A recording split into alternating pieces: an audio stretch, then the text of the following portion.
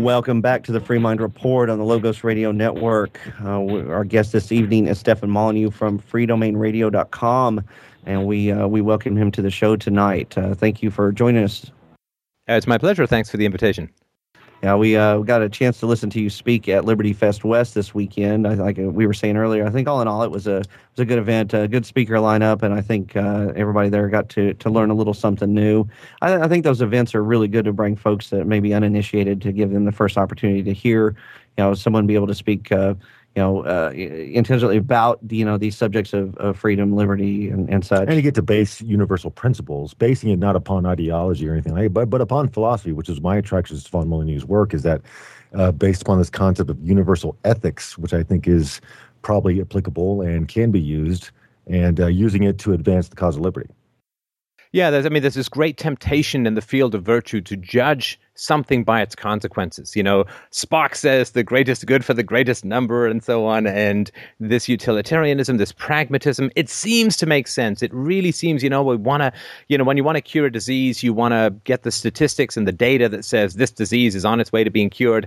But when you try to run a society based upon the greatest good for the greatest number, it tends to work out really, really badly. So I like to go back to first principles, the non-aggression principle, the respect for property rights, all the stuff we were taught when organizing our galoshes in kindergarten. What if all of that was just true all the way top to bottom? Because when I was introduced to ethics as a kid, it wasn't conditional, it wasn't consequential, it wasn't utilitarian, it wasn't like, well, okay, you can take his lunch money, but only if he's smaller than you, and only if he's richer than you, and then you can call it income redistribution. Theft is wrong, hitting is wrong, threatening is wrong, and I just, it really stuck with me. And then as I got to be an adult, I'm like, hey, wait a minute, these rules seem to be broken all over the place. You've got taxation, which is the initiation of force. You've got kidnapping for peaceful activities, which is called arrest. You have imprisonment, and you have national debts, which is selling the unborn into slavery. I mean, something's not right. These kindergarten ethics are all cracked and broken. And so I thought, well, what if we just took these kindergarten ethics and made them as universal as they were first explained to us? What would society look like? And that sent me down a pretty wild path, I guess. Well, I think it is possible to achieve the greatest amount of happiness while still respecting everyone's rights. We're kind of taught that, the utilitarianism model is that, happiness is not possible for everyone. So from time to time, we're going to have to abuse a minority. That's license for abuse. Time and time again, we see that all the time. Well, and one thing that's been interesting to me as I go through this is the cognitive dissonance. It's like, okay, yeah, stealing is wrong. It's this axiom, it's this, absolute truth that we're all taught. But then somehow, the government gets the moral pass on that. Where does that come in? I mean, do you think that a lot of that comes from government schools? Where does that disconnect come in? Well, we're taught that ethics is designed to make the world a better place. And I really believe that the ethics has been designed or has evolved to make the world a better place for evil people. So, for instance, like if you were the only thief in the world, nobody else had figured it out that you could steal something, you'd have a pretty damn easy time of it, right? Nobody would lock their doors. Nobody would have a bank account. They'd just leave all their gold lying around. So if you were the only thief in the world, you'd have a really great time of it. But of course, if everybody was a thief, you'd all starve to death, right? So what happens generally? Yeah, well, what generally happens is you get more and more thieves until the barrier to being a thief, like people's defense of their property, becomes so high or so difficult that people don't want to be. One more thief is not really that much more valuable. So I believe that what the greatest thieves do is they teach you that stealing is wrong. And then they create this exception for themselves, and they call themselves the priesthood, or they call themselves the state, or whatever it is. And what basically ethics is a way of reducing competition for theft. If you can convince enough people that stealing is wrong, then it reduces the competition for you as a thief, and you can set yourself up at the top of the pyramid and take all you want. And everybody else, they steal a candy bar, they feel terrible, but you steal $700 billion in a bailout, and you can call yourself a virtuous salvation of the economic system. That's what I think ethics is invented for to serve evil people and to hamstring good people. Well, and as we were talking earlier about government school indoctrination, when you look at the families that were involved in implementing public education in the United States based on the Prussian model, I mean, it's these elite families that are involved with, all the major banking, globally. And, again, these lessons are taught, to make children, good, citizens, good cogs in the machine, good producers, and I guess at the same time condition them to not compete against this monopoly of theft. Yeah, I mean, I think that's very, very clear. It's a great point. I mean, first of all, they get us distracted with stuff like there are commercials on TV and that's bad for your children because it's programming them. It's like, no, wait. Even at my worst, I maybe saw an hour of commercials every day interspiced with, whatever I was watching. But, 6, 7 hours of straight in your face, can't escape, brain deadening, soul stultifying government miseducation, that has a real effect because that has real authority to sit there, watch some commercials, you tune them out. But so people get worried about propaganda in terms of merchandising, commercializing. Maybe that's sort of an issue, but compared to this government indoctrination, it's completely nothing. And yeah, I mean, the ruling class does not want you to compete with them. So you're raised to be a worker. You're raised to sit in a cubicle. You're raised to turn a wrench on an assembly line. You're not raised to compete with the elite. And that really, the purpose of the public school is to keep people crushed, to keep people down. And that way, the majority, like all the rich people, send their kids to private school, to Montessori, and they get the massive advantage, whereas you're stuck in this sardine can of brain-deadening nonsense, and then you come out barely able to think and barely able to fill out a job application, and all you can do is take orders. I mean, it's an incredible 18th century mindset of serf-like indoctrination that has drastically and terribly survived to the 21st century. Well, people keep on talking about how the public school system has failed, how it's in trouble, but we've been studying the work of John Taylor Gatto lately in preparation for the next movie project, and he talks about the fact that it hasn't failed, actually. This is the prescribed solution to their problems. It is the products they're producing at the public school system. It's not failing. It's producing exactly the type of citizens they need. And they need a hierarchy. They need a lower class. They need an upper class. They need a management class. And this is what is fulfilled through these systems. I agree. I think that if I'm walking with you guys and I say I really, really got to head north. If I don't head north, I'm toast. I got to head north, and I keep walking, this particular direction. And then you pull out a compass and you say, "Wait, dude, you're heading south. That's not the way." And I know I'm going to keep going. I really want to head north. Look, I've got a compass. You're heading south. If I just keep heading north, then clearly I only say that I want to head. I just say that I want to head north, and it doesn't matter. If I ignore the compass, if I ignore the data, if I ignore the results of my experiment, then the experiment is achieving its purpose. And although I will say this, I think there is a tension in the ruling classes about public education, because I think the kids that are producing are too dumb to compete in a knowledge economy. And I think there's some change around that. I think there's going to be some improvement in schooling. Still going to keep the lid on, but I think they're going to try and bring the creative juices up a little bit, because I mean, when you've got half the population in America doesn't even complete high school, how on earth are they going to compete with the highly educated workforces in Singapore, the growing workforces in India and China?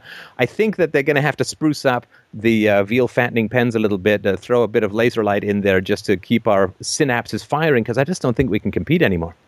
Well, and Gatto was bringing up that point that he's been asked by the government in China to come and speak several times, because they have a problem with lack of imagination, innovation within their country, and they're saying, what can they do within their school system structure to cultivate creativity? And he's saying, well, your whole system is designed to stifle creativity. And he said that, but they never change it, and they keep asking him back over and over again. So I think that is evidence of what you're they want their cake and eat it too. I mean, they want to keep everyone oppressed, but they want to be able to compete in this future economy. And so I think it's going to come to a head at some point that they're going to have to compromise on this and start bringing us into the next century. Well, I frankly think that America, in my own opinion, actually has kind of been written off. That we're getting ready to go into the dustbin of history, and other people are going to take the stage, and maybe this government or this hierarchy here will try to adapt. I don't know, but we'll see. Well, but America does have as we sort of talked about Liberty Fest West, America does have the most powerful libertarian tradition. Significant portions of the American population know what the problem is and know what the solution is, that the problem is institutionalized coercion. Coercion of any kind, we all know that. Coercion of any kind, violence of any kind, except in an extremity of self-defense, is a massive catastrophe in the long run. It'll get you what you want in the short run. You get an iPad, you maybe can have sex with that woman, but if you've raped her, that's a really bad thing. And if you've stolen the iPad, then you've started down a pretty bad road. So theft and violence will get you what you want in the short run, but produce massive disasters in the long run. I would argue that Americans probably know that better than anyone. I mean, America is the home of the revolutionary tradition. It is the home of skepticism about government.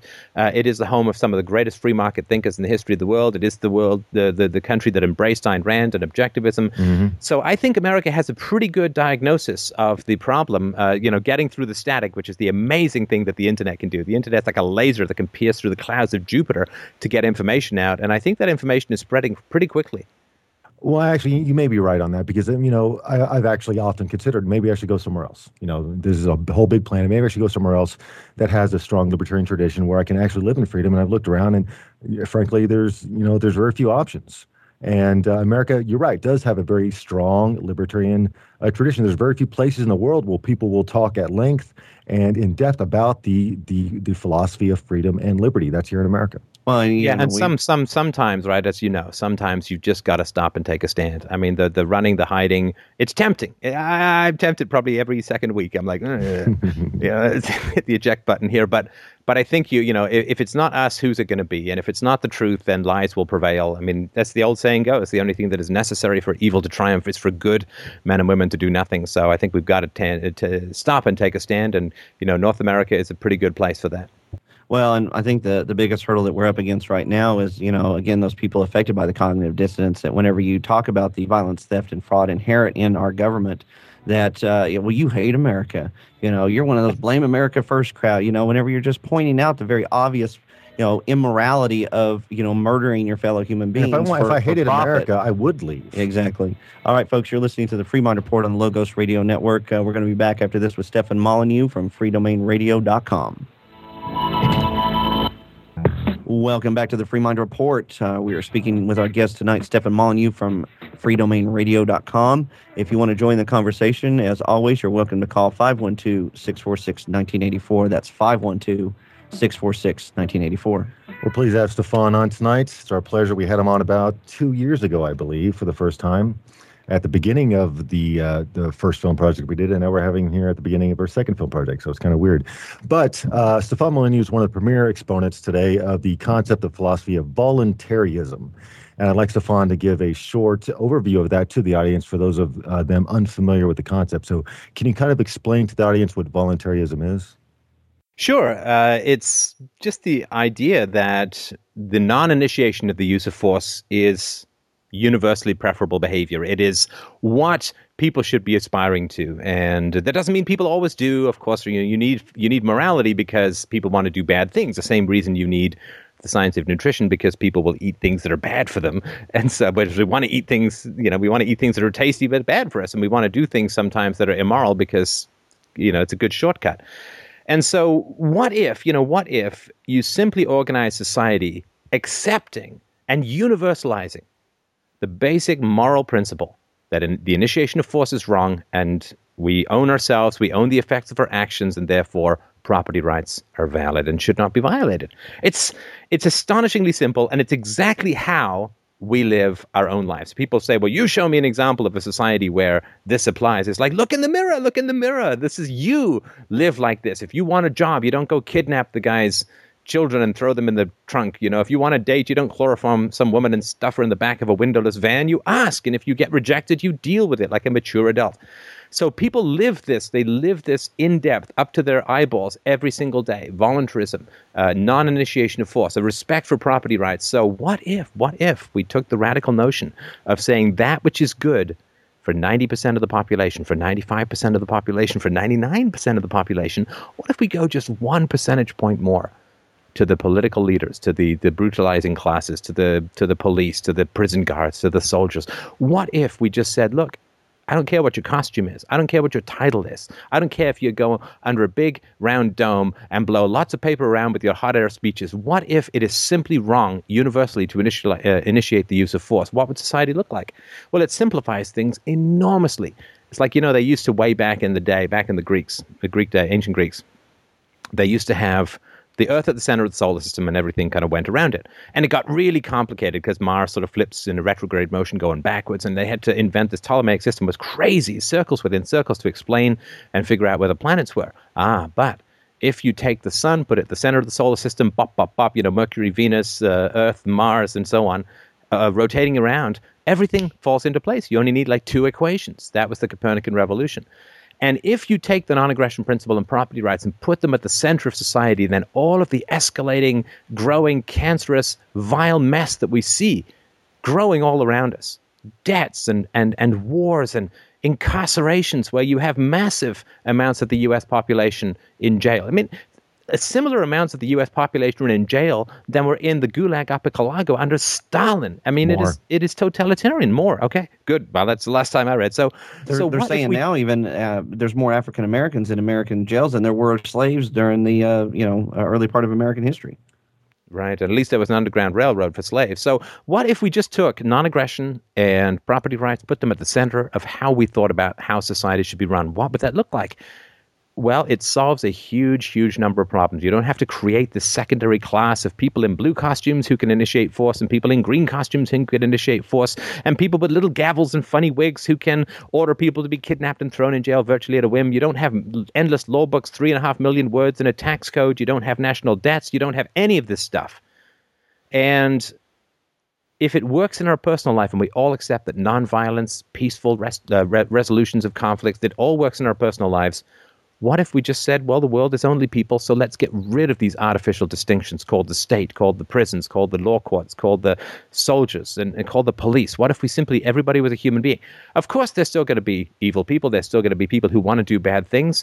But that's the whole point of a free and voluntary society, which is, yes, we recognize that there are going to be evil people who want to do bad things. That's why we cannot have a government, because that's exactly where those people go.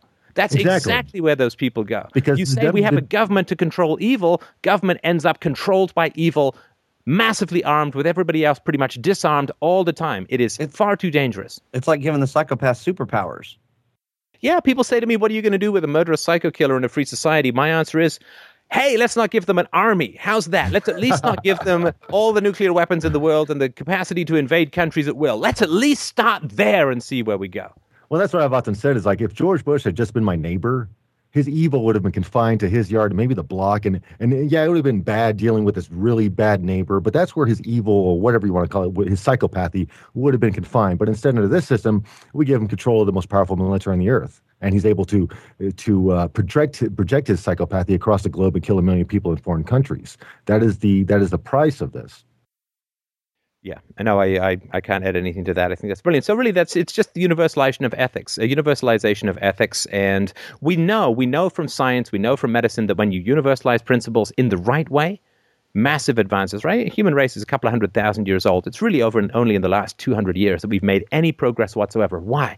Because we extended property rights, because we extended the rights of personhood, first to the serfs, then to the working classes, then to the women, then to the minorities. We just need to keep extending the rights and responsibilities of personhood all the way up to the stratosphere, all the way up to the ruling classes, and take down these brutal edifices that keep their inhumanity floating above us, lashing down with these fiery whips of incomprehensible anti-ethics. We just need to keep pushing forward and extending personhood down to children, up to the ruling classes, to everyone, and then we will have a society of true egalitarianism of opportunity, whereas what we have right now is corporate fascistic hell, which is only going to get worse. And like all people and who have an addiction, we hope that reason will prevail before brutal experiences has to teach us. And that really is our goal. So people will learn violence doesn't work. It doesn't work at a social level. It doesn't work at a personal level. We need to figure that out. We need to learn that because our addictions are going to take us straight off a cliff otherwise.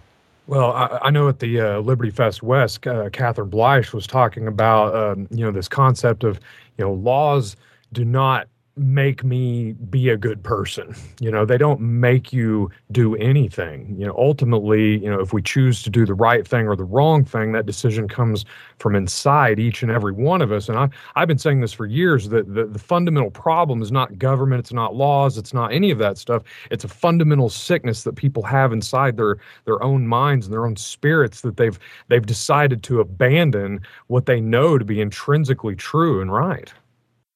Well, yeah, I mean, I know what you say. It sounds like you're drifting towards what might be called original sin. I know it's not necessarily in the religious context, but remember, huge amounts of propaganda. If human beings were naturally irrational and naturally prone to respecting hierarchies, regardless of the ethical content of those hierarchies, you wouldn't need 13 years of propaganda. Like, who needs propaganda when you're 13 to get a boner at a swimming pool when you see an attractive woman in a bikini, right? You don't need, oh my God, I don't know what to do with this thing down here. I better go consult a whole bunch of textbooks and get this drilled into me. What does the government say about this? Yeah. But I mean, you don't need that. I don't need propaganda to prefer chocolate over broccoli, because that is innate. But it is not innate for us to subjugate ourselves to a hierarchy. It is not innate for us to live in fear. It is not innate for us to worship war. It is not innate for us to drape the dead in flags and call them heroes. That is not innate, because if it was innate, we wouldn't need so much propaganda to end up believing that stuff. And they wouldn't need force to back it up. And that is, I guess, a testament to the destiny of the human individual, is that they need force to force these things down our throats. And for the benefits of our audience and for myself, what is force, Stefan? What is force? Force is using weapons or threats thereof, or threats of personal injury, or this deprivation of freedom to get your way. I mean, people say, it's completely bizarre when you think about it. People say the governments reflect the will of the people. That is the complete opposite. You couldn't be more opposite if you tried. The government reflects the exact opposite of the will of the people. iPods represent the will of the people. Britney Spears represents the will of I'm not saying we always agree with it, for better or worse. It does, for better or worse, she does reflect the will of the people. Hannah Montana. Pink Floyd. I mean, these are because they're voluntarily chosen in a free society, more or less, right? But everything the government does is enforced. You have to do it, or they will throw you in a cage for an indeterminate period of time until you apologize, grovel, and then suffer the consequences for the rest of your life. The government, because they have to force you, for a fact that the population doesn't want. Why do we know that the population doesn't want the welfare state? Because they get thrown in jail if they don't support it. People like the United Way. They support the United Way. Their blood drives, and that's voluntary. That does reflect the will of the people. But the state is a mirror image of the will of the people, in the same way that rape, you may not know everything about the rape situation, but you sure as hell know the woman does not want to have sex with that guy. That's why it's rape. It's the difference between theft and charity. The government is exactly what people don't want to do. Otherwise, they wouldn't need to point guns at us to make us do it. Well, I mean, I guess that's really what it boils down to, because all of the components that make up government can be found within the private sector, other than the monopoly of force. I mean, so really, when you come down to the major component of government is the monopoly of force. It's not like I go down to the coffee shop with a baseball bat and demand a cup of coffee, like Stefan was saying earlier. I engage in a free exchange because I want a cup of coffee. I give them the symbol of my labor, and I get a cup of coffee. Or you can go down to a trade. You can go sing a couple of songs and ask them for a coffee. You can go offer to clean up some stuff. You can go offer to give back rubs to the people, the baristas. I mean, there's tons of things you can do other than tons of ways to get a coffee. You can grow coffee beans. There's so many options, right? But one of the precepts, I guess, of voluntarism is that disengagement from the political process, and that's where a lot of libertarians have a real hard time bridging the gap. And I started out as a constitutionalist, and then there's nothing wrong with the Constitution itself. It's a really great document, but I've kind of moved beyond that, and a lot of libertarians have problems bridging the gap between these principles, which they agree with, and disengagement from the political process. So how are we to achieve these things without voting for someone? Well, look, I mean, just look at the Founding Father documents. I mean, all men are created equal. Great. Then you don't have the right to tax me, because that is a monopoly right. Government by and for the consent of the government. Great. If my consent is involved, then it's not a government. It's an agency that can provide me some kind of defense with competition with other agencies, or maybe some other kind of currency. All you have to do is look at the actual document. It completely dispels the mythology of the state right up front.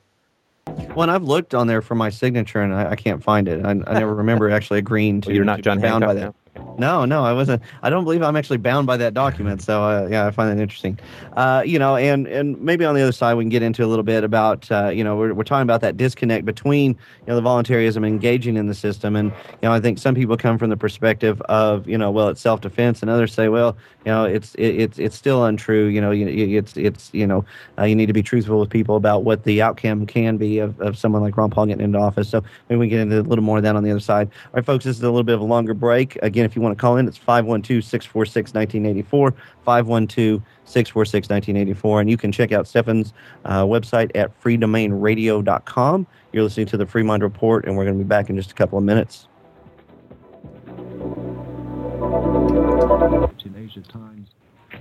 Welcome back to the Free Mind Report. Tonight is Wednesday, February 15th, 2012.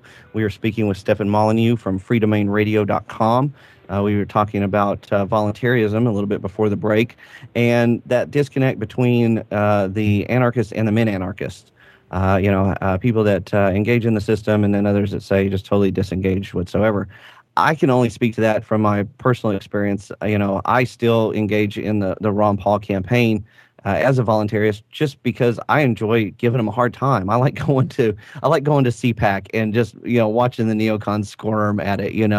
But I mean, that's really, I think the extent of what I can hope can be achieved, because obviously the man's not just going to come in and change things overnight. You've got hundreds of thousands of people just invested, absolutely 100% dependent on the system, and that's how such a small segment of the ruling class can exert such control, because they've enlisted the rest of the population to support the social structure, against their own interest, and so I mean, how do you address that disconnect between the anarchists and the min-anarchists? Well, I mean, it's reason and evidence is the way that we have to try and resolve these differences. I really understand the draw to politics. I way back in the day, I wrote a manifesto. I started a political party, and I was going to take on the system that way. So I really understand the appeal, but I think that we have to step back from this cycle, right? Because you could argue from the beginning of classical liberalism 150 years ago, people have tried to use politics to control the state. How's that working? Let's look at the big picture view. How's that working? The Libertarian Party was founded 41 years ago, I guess. And how's it working? I mean, I think don't they topped doubt out at 1.2% of the electorate. And I mean, Ron Paul is doing fantastically well. I mean, hats off where hats off are due. But it is not working. And, we've poured hundreds of millions of dollars, heaven knows how many person hours into this approach. And we have ended up with a state that is, 5 times larger than it was a generation and a half ago, not even counting the national debt and the unfunded liabilities, where it's a complete tumor. So, we always get mad at the government because it has these programs that achieve the opposite of its goals, and nobody ever stops and says, let's reassess. So if we criticize the government, right, this is the bitch about being a critic, is that you are subject to the standards that you use to criticize others. So let's look at ourselves as a movement and say, is it working? It really is not working. And as you've pointed out, people are, 40% of Americans get a significant or primary or major portion, if not the totality of their income, from the government. And that doesn't even count all of the people who are spin-off industries from the government and so on. You couldn't control the government in 1850 when this was going on. You couldn't even control the government in 1776. You end up with this secretive constitutional Congress that jams something down people's throats that they don't. Exactly. They have a closed-door meeting. 80 years later, you've got a civil war. Well, and as much as I respect Michael Badnarik during his class, that on "It's Good to Be King" or whatever, I enjoyed it. There was some very good aspects to it, but I kept trying to bring up Shays' Rebellion, and he didn't want to. He was like, "Oh, we'll talk about that later." Yeah. So you can't control it. You couldn't control the government under Barry Goldwater had this whole program to reduce the government. He was supported by Ayn Rand, and this was in the 60s when the government was 1/5 the size that it is now, with far fewer dependents. If you couldn't do it back then, how on earth do you say, the internet? Well, but the internet is an equal opportunity medium, right? Bad people use it as well as good people, so it doesn't give us any particular advantage. It's like we have cavalry. Well, they have cavalry. Okay, well, that cancels each other out. So I don't think that, we have to be skeptical. And I think there's really good reasons as to why politics don't work. I think that it's a fundamental misunderstanding that the government is not top-down laws. This is a fundamental misunderstanding that minarchists and libertarians have, and some anarchists too. The government is not top-down rules. There's not a small number of people at the top pointing guns at everyone, because we outnumber them so much that it can't work that way. Like there's this old story, I think it was ancient Greece again, where one of the senators put a bill forward and said, we need to get all of the slaves to wear orange armbands. And the other senator said, are you crazy? If they all wear orange armbands, they'll realize how many there are and how few of us there are, and we'll be toast. The only way the state can be sustained is if we're willing to attack each other for questioning the state. Well, divide and conquer, the false left-right paradigm, I think, is really at the crux of that. But, things like, we were talking about the petition of redress of grievances, right? We go in, we say, well, we're going to try to get legislation passed. I'm going to write a letter. Back up And they take a step back. We set them back a little bit, but then they just repackage it, come at us twice as strong. I mean, look at the North American NAFTA superhighway. Here in Oklahoma, there's actually a young kid and his brother, 14 years old, actually put the kibosh on it here. And now they just continue to move forward with it. And, we got senators and everybody else that are just, creating these little corridor gateways in the cities. And eventually it'll just be here anyway. And they find ways to circumvent any legislation that was set up to oppose it. I mean, they're always going to be coming at us, and they say, well, eternal vigilance, et cetera, et cetera. But I mean, at some point, where we run out of steam, where we don't have the funds. I mean, are we supposed to be watching these politicians every minute of our day to make sure they're not screwing us over? Because they are.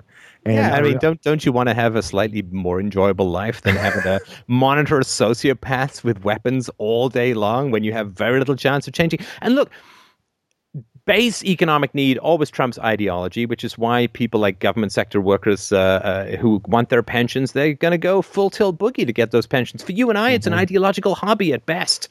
It's just not something that we're going to go to the wall for. We're not going to go chase Governor Walker out because he does something we don't like in Wisconsin. But people who've got base economic need, they're going to be driven to do that. They're going to fight to the death to do that, because that's, as they see it, their survival. It's that or nothing. For us, it's just a hobby. You can't ever get the general population, which has diverse interests and very diluted gains to be made from opposing specific interests, specific special interest groups. Those special interest groups will go to the wall. The sugar industry gets millions of dollars from subsidies. What does it cost the average American? A couple of bucks a year. So they have a couple of bucks worth of year of interest to try and fight these multi-million dollar concentrated interests. It's never going to. I mean, if there was intrinsic transparency built into the system, I believe that it would be enough of a deterrent that we wouldn't have to monitor these people. They would be too afraid of being caught because everything that they do would be scrutinized. But how are you going to get them to enact the legislation to get, you can't even get them to stop voting themselves pay raises. Well, you do it like you do anything. We can't even. No, come on. Look, they audited the Fed, and they found out that the Fed handed out trillions of dollars, including some money to Libya, for heaven's sakes, right? Churchill funds Hitler. I mean, it's just crazy. And what has that achieved? I mean, it's great. I mean, it's interesting. Wow, they really are handing out a lot of this monopoly money to a lot of really bad people. I mean, everybody who's at all around libertarianism or Austrian economics knows that already. It goes out into the media. I mean, the whole puff piece of the lead up to the war in Iraq turned out to be complete nonsense, as anybody with any brains knew ahead of time. And so all of that has turned out to be a lie. I mean, the lies that are repeated over and over again, all the pensions are underfunded, the national debt is catastrophic, the schools are terrible. All of this is common knowledge. But what changes? Because they've got all the guns and we don't. So we're allowed to throw all the spitballs we want at the giant wall of coercion. It's not going to dent a damn thing. The only thing that is going to take down the state is a peaceful laying down of verbal arms with each other. So that when we start to criticize the state, when we start to criticize the use of violence that is the foundation of statism, other people have got to take a deep breath and say, hey, this is alarming to me. This is weird to me. This freaks me out.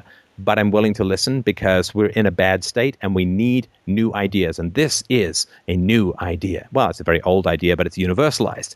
And that's what we need from people. And that's what we need to be persistent in, is in demanding the respect to have our position heard, to have our arguments heard, to have the evidence that our arguments crystallized and organized heard. And everybody who denies the hearing of a just, powerful, and reasoned argument is an agent of the state. That is the state. The rejection of reason, the rejection of evidence, the social ostracism, the attack, that is the state. And everybody who does that is complicit. And we have to continue to urge, to request, to charm, and to demand the right to be heard. Well, and it's morally wrong. And as you've pointed out in your podcasts and YouTube videos that, slavery really was morally wrong. Nobody sat around and goes, well, how are we going to clothe them? How are we going to get them a job? This and that. And you just stop and you figure out how to go from there because it was just morally wrong. So you put the kibosh on it. Now, one thing that, I see over and over again is just, if we can point the government's guns, in the direction that I agree with, and everything's going to be okay. And, there's a lot of people in this movement, and I think, there's some validity to it that oppose, illegal immigration because that it is being used for, to further globalization. Okay, I get that point of it, but really, I've moved before.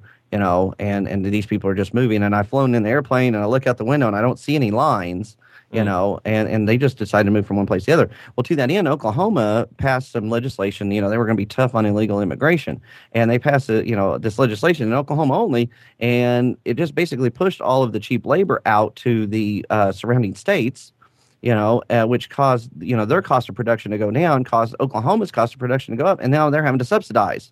Take more taxpayer money. And that was the whole reason that they began the legislation to begin with, because allegedly these illegal aliens are taking up all these services and the tax money.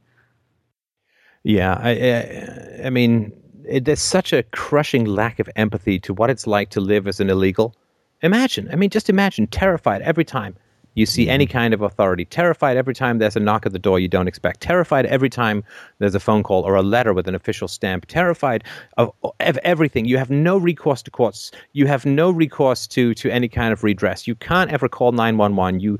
You're terrified every time there's a cop anywhere around you on the highway. I mean, that is a wretched, hideous existence. The lack of empathy for that is brutal. And if people think that it's going to harm immigrants rather than their own freedom, then they're sadly mistaken. And I think it's terrible. People got to say to themselves, why on earth are people coming to America? Is it still the land of opportunity? No. Why is it that all the Mexicans are heading north, let's say, in a large number? Well, there's a number of reasons. The war on drugs is a big reason, because they have nuked a whole bunch of farmers' fields and other crop areas in Mexico. And the war on drugs. Sorry, go ahead. The corn subsidies. They subsidize the corn. Yeah. Now the Mexican farmers can't compete with because they're producing it under the cost, or they're actually selling it under the cost of production. Put them out of business. They go into the city areas. There's no jobs, so they move north to work on the farms here. Right, and I mean the corruption remember the Mexican currency went boobs up not a decade or a decade and a half ago, and then was entirely bailed out. This was the bailout that set the stage for the bailout of 08 and 09.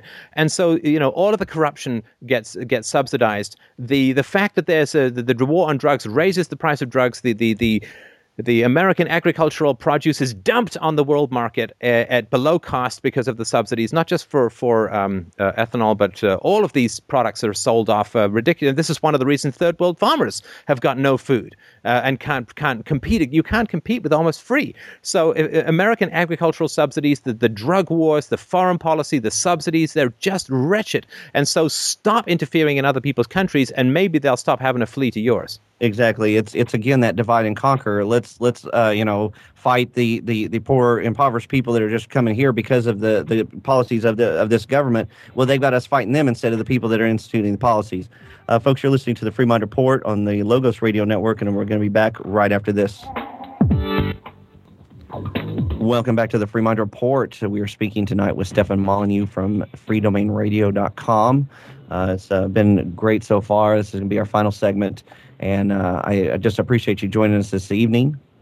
So, Stefan, what do you see as the future of liberty in this country?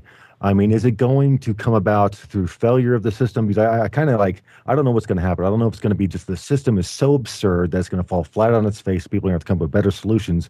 Or are people going to wake up and you start discussing these issues amongst themselves and try to bring about a more voluntary society? What do you think is going to happen concerning the status of individual rights in the world? Well, that's an easy question. I thought you guys would come up with something tough. Well, look, it's up to us. I mean, how is it going to? It's like saying to the captain of a ship, which way is the boat going to go? Well, it depends which way we spin the wheel. And, if you look at sort of recent examples, the two that come to mind is the collapse of socialism under the Weimar Republic in the 1920s led to Hitler. That's double plus ungood. The collapse of communism in China and in Russia led to something that was not Hitlerian, right? So it led to something that was better. The collapse of socialism as an ideology, this is the greatest curse that England left, was to train all of the intellectuals in India in the post-war period in socialism. The collapse of socialism has led to 30 to 50,000 families or people in India moving into the middle class every single month. It has led to one of the greatest millions and millions of people escaping from poverty in China and in India. And so, it's the French Revolution versus the American Revolution. What is the difference? The difference is knowledge. The difference is an accurate diagnosis of the ailment. I think that as long as we keep throwing these sky beams of truth right up against the low-hanging clouds, writing the truth, proclaiming the truth, being loud, being absurd, being funny, being passionate, being whatever it takes to get people's attention. And we know what the problem is. We know what the illness is, and we know what the cure is. The illness is force, and the cure is peace. Not pacifism, but peace. And if we continue, the most consistent argument, as Ayn Rand said, will always win. But it has to be consistently and passionately and repeatedly applied. So if we keep doing what we're doing, if we keep talking about the cure, then when the crisis comes, people will say, the guys who predicted this were right. The guys who diagnosed this 40 years ago, 50 years ago, 100 years ago, 300 years ago, if you count Adam Smith, those guys, they had it down. They got it. They understood. So maybe we should listen to the guys who diagnosed this a long time ago and have been talking about that it's going to get worse, who've been making the accurate predictions, and who are telling us. Because once you know the cause, you know the cure. If you know the cause is violence, you know the cure is peace. And if we keep doing what we're doing, then the crisis will be the death throes of the most ancient evil. I mean, the last great remaining evil in human society. I mean, they've got rid of racism to a large degree, got rid of sexism to a large degree, got rid of slavery to a large degree.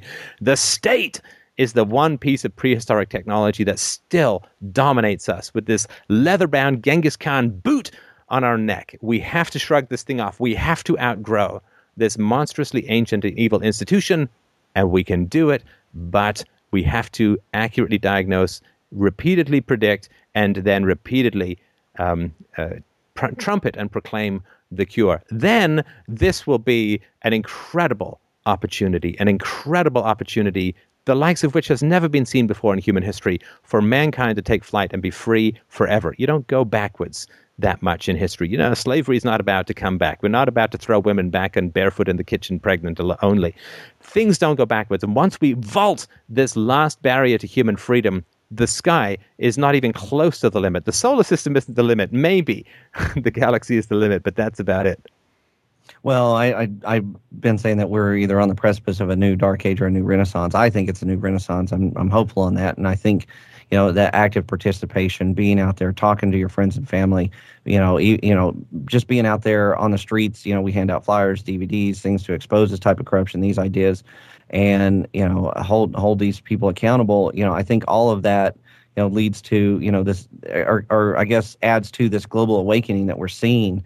Even Brzezinski said that that they're facing a challenge like they've never seen before, unlike no other time in history. That the world's population is becoming politically awake, and that gives me a lot of hope for the future. Well, the human brain is talking to itself through the information revolution like it never has before in recorded history. Stefan, you live in Canada, and I'm curious about this. How would you compare the state of freedom in Canada versus the United States? Well, it's interesting because ideologically, America has a lot stronger commitment to liberty, but in a practical sense, Canada's understated approach to liberty is really not so loud, but really quite effective. And so Canada did not have a massive stimulus package that has mired us in recession. And so the recession that we had was relatively brief, and this has happened before. We have a conservative government that is really conservative. They don't really care about gay rights, reproductive rights, and so on, but they do care about the economy. Canada in the 90s went through a shrinkage of 20 to 25%, I think it was, of the state as a whole, because interest costs were eating up like 40 cents on the dollar. We don't have an empire. We do have socialized medicine, but America has mostly socialized medicine anyway, but just with, fascistic private profit interests feeding off the general teat. So, our military is a joke. Our natural resources wealth is enormous. The population has a tendency of live and let live and leave the other alone.